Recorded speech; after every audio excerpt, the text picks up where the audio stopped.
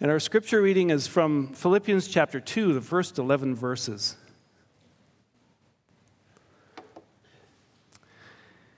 Therefore, if you have any encouragement from being united with Christ, if any comfort from his love, if any common sharing in the Spirit, if any tenderness and compassion, then make my joy complete by being like-minded, having the same love, being one in spirit and of one mind.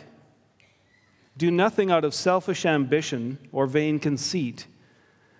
Rather, in humility, value others above yourselves, not looking to your own interests, but each of you to the interests of the others.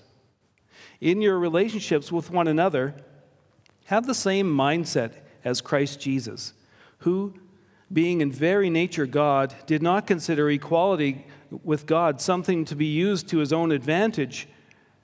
Rather, he made himself nothing by taking the very nature of a servant, being made in human likeness, and being found in appearance as a man, he humbled himself and became obedient to death, even death on a cross. Therefore, God exalted him to the highest place and gave him the name that is above every name, that at the name of Jesus every knee should bow in heaven and on earth and under the earth, and every tongue acknowledge that Jesus Christ is Lord, to the glory of God the Father. This is the word of the Lord.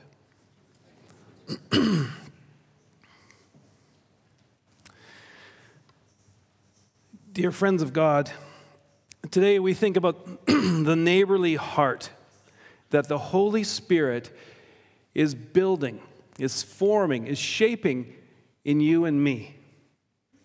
The Holy Spirit is active among us, making us people who look not only to our own interests, but to the interests of others. That's what the Holy Spirit is doing. When you follow Jesus, this is something that is true of you.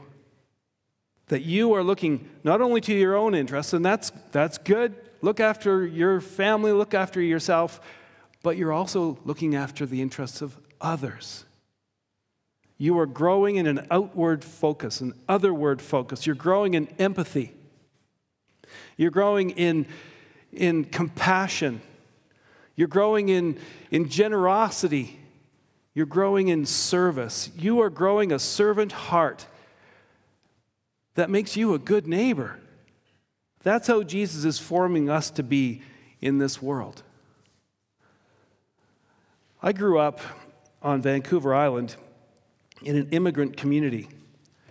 My parents came from the Netherlands after the Second World War, and they soon connected with the many others who had done the same thing and wound up on Vancouver Island in Victoria. And soon they formed a church, and they worshiped together, and they told the story of Jesus to their children and taught catechism and became a community together. And they helped each other survive in the new land. That was part of it. It's that, we're all here, we've all left something behind, and we've all come, and we don't know exactly what's going on, and let's help each other.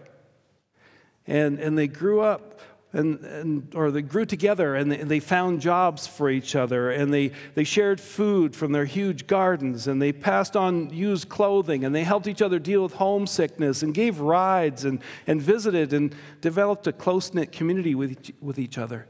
They looked out for each other. That's my experience.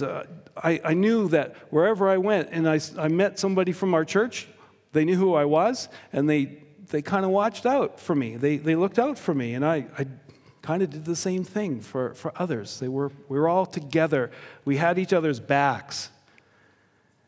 And those immigrant years are long gone, and those folks and the many like them across Canada have become well established in the land, in this beautiful land of Canada that we're celebrating this weekend. And yet that immigrant experience was formative for me in giving me a picture of what church life is like. As Christians, we look out not only for our own interests, but for the interests of others. We look out for each other and for the people who are around us, not just in church, but everywhere, in our neighborhoods, and in our companies and in our workplaces. And that's the way we're wired as Christians. It's not just me and mine. I'm part of a community where I need you and you need me, and we're better together. And as a pastor, I get to see how this is lived out in churches, in the churches that I've served. And I've seen this lived out decades after the immigration years. I have a friend who grew up in one of those immigrant churches, and he's now a lawyer, and he's also a foodie, and he likes food. He likes to cook it. He likes to buy it. He likes everything about food.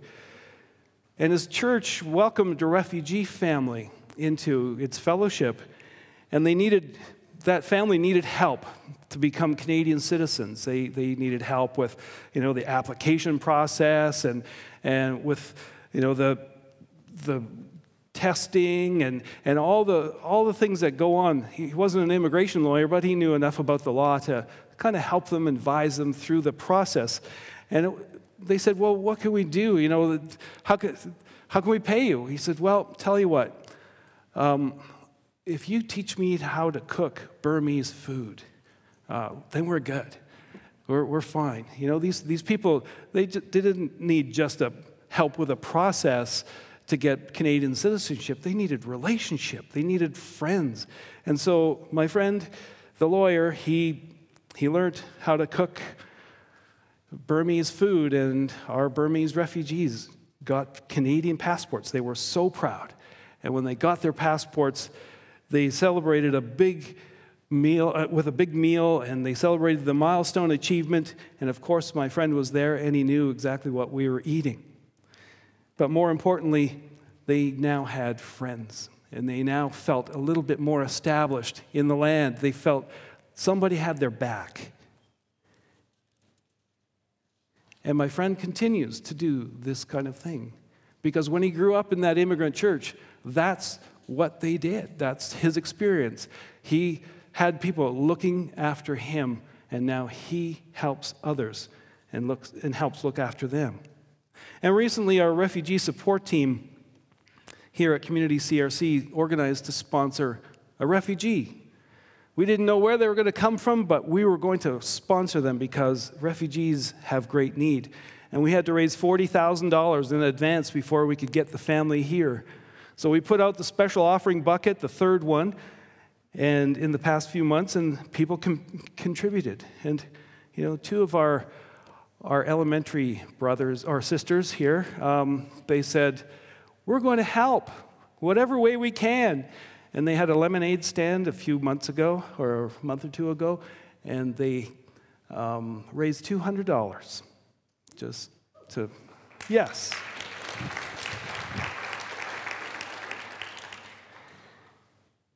Somewhere embedded in our DNA as a church, as a Christian Reformed people, we have the sense that we can help people who are new to the country.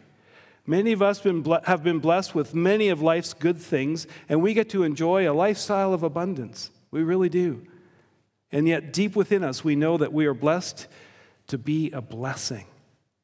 And that life goes better when you do life together and look out for the interests of other people.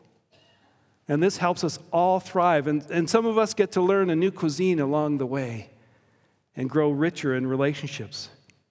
And I can't be wearing this shirt without quoting Mr. Rogers, and I think he was right on when he said, what matters in this life is more than winning for ourselves. What really matters is helping others win too, even if it means slowing down and changing our course now and then. What matters in life is not winning everything, looking out for our own interests, me and mine, and I'm going to get while the getting's good. What matters in life is helping others win too, looking out for their interests. And when we do this, we are living out the servant heart of Jesus. In our passage is a monumental passage in Scripture. Our passage is, if you ever want to get a tattoo of a Bible passage on your, I won't do that, but if you do, get this one. This is the one. This one is the heart of the gospel, the heart of God, the heart of Jesus. And our passage reveals the neighborly heart of God. Your attitude should be the same as that of Jesus Christ, who being in very nature God, did not consider equality with God something to be grasped, but made himself nothing, taking the very nature of a servant, being made in human likeness. And there's something compelling about Jesus here. Something that just draws us to him. Jesus, in his heavenly pre-existent state, did not consider equality with God something to be held on to, but emptied himself, made himself nothing, taking on the nature of a servant. And the compelling part of this is when you ask yourself, why would Jesus do that? Why would Jesus not consider? Why would Jesus empty himself and become nothing and become a servant? You know, a good answer would be, well, we had need. We needed somebody to do that for us. We needed God to become human so that we could have our sins paid for. Another good answer is, we had such worth. We were worth emptying for. But we're not mentioned in this passage. Why did Jesus do this emptying? Because he considered being equal with God. Because that's what he considered being equal with God means. That's what God does. You know, too often we understand this passage something like Superman, you know. Although, in spite of the fact that he was God, he didn't consider equality with God something to be grasped, but emptied himself. He became mild-mannered Clark Kent. And that makes perfect sense. Jesus became human in spite of the fact that he was God. But there's a more profound meaning here. Because you take the word being at the beginning of our passage as expressing the cause of his actions. Because he was God, he emptied himself. So we can read our passage something like this. Your attitude should be the same as Jesus, who precisely because he was in very nature God, did not think equality with God something to be exploited, but emptied himself.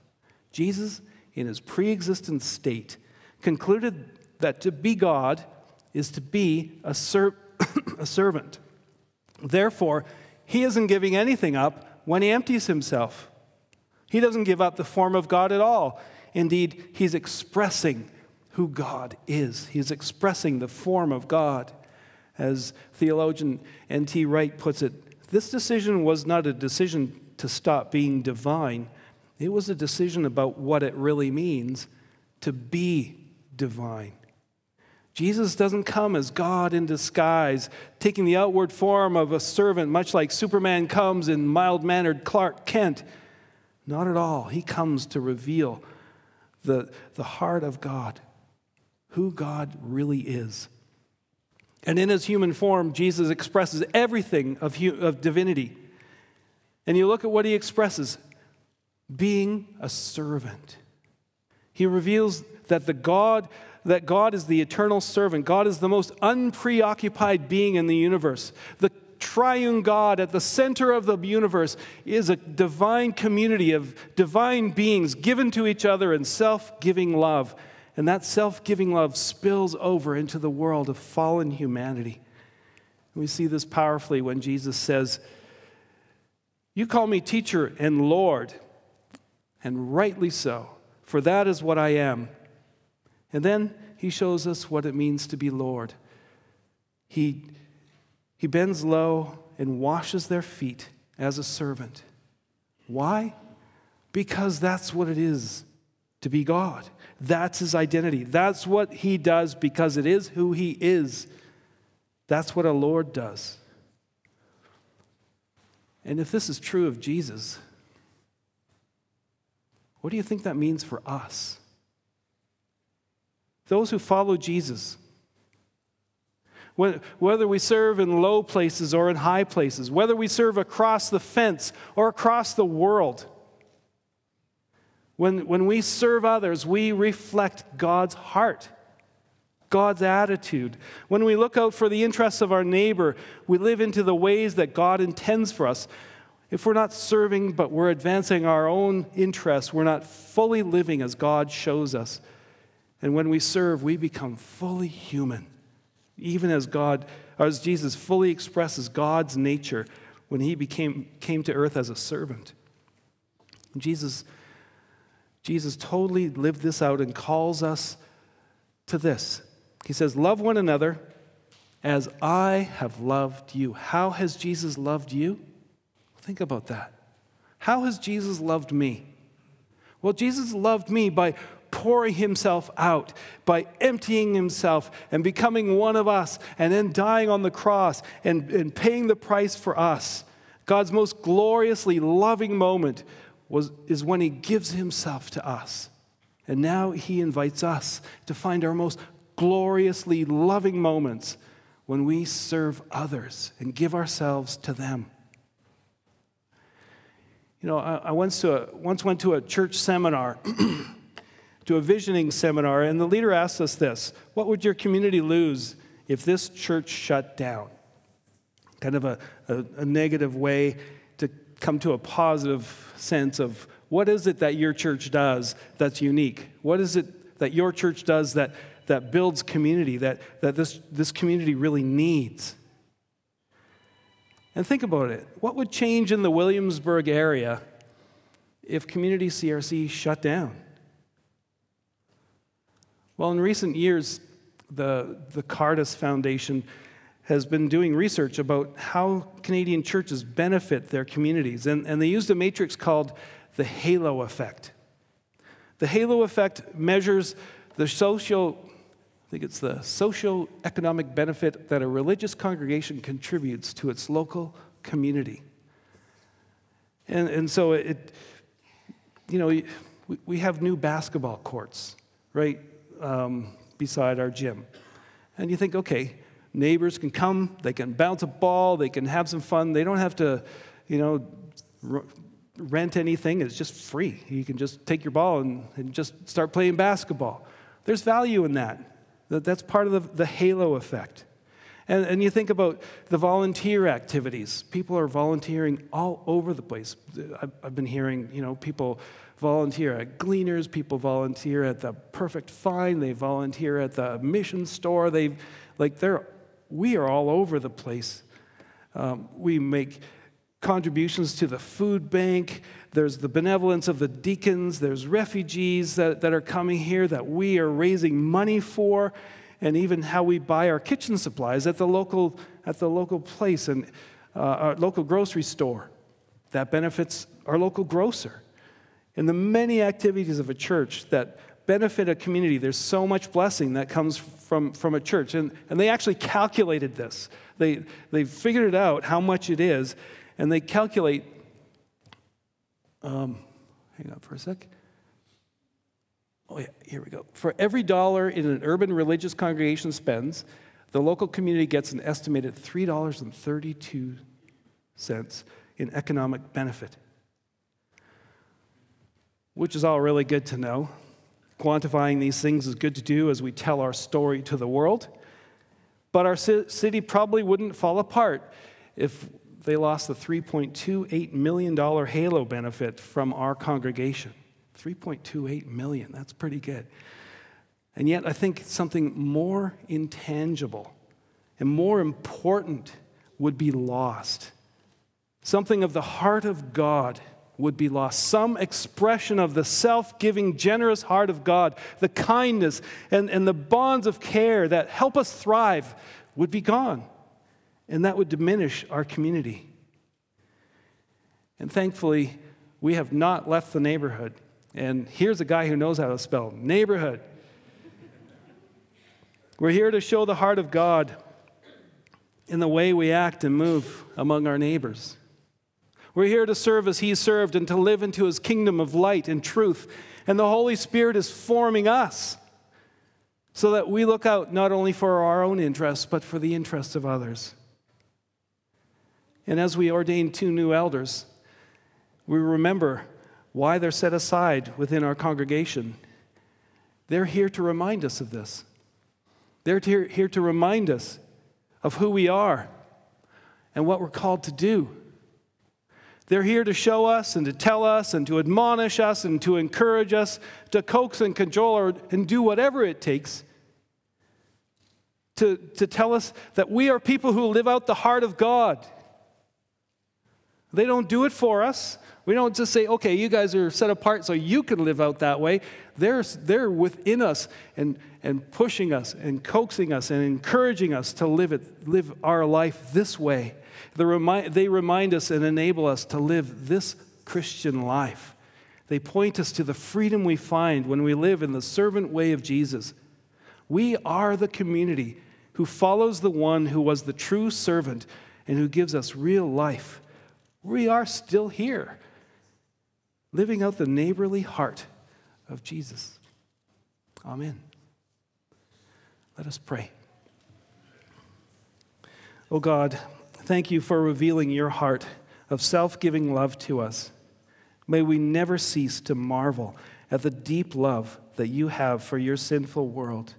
In Jesus, you emptied yourself and took on our nature so that we might have life. And we praise you for your Spirit's work in making us more like Jesus. May we always grow in our relationship with you, each other, and our world, expressing your great heart of love. In Jesus, amen.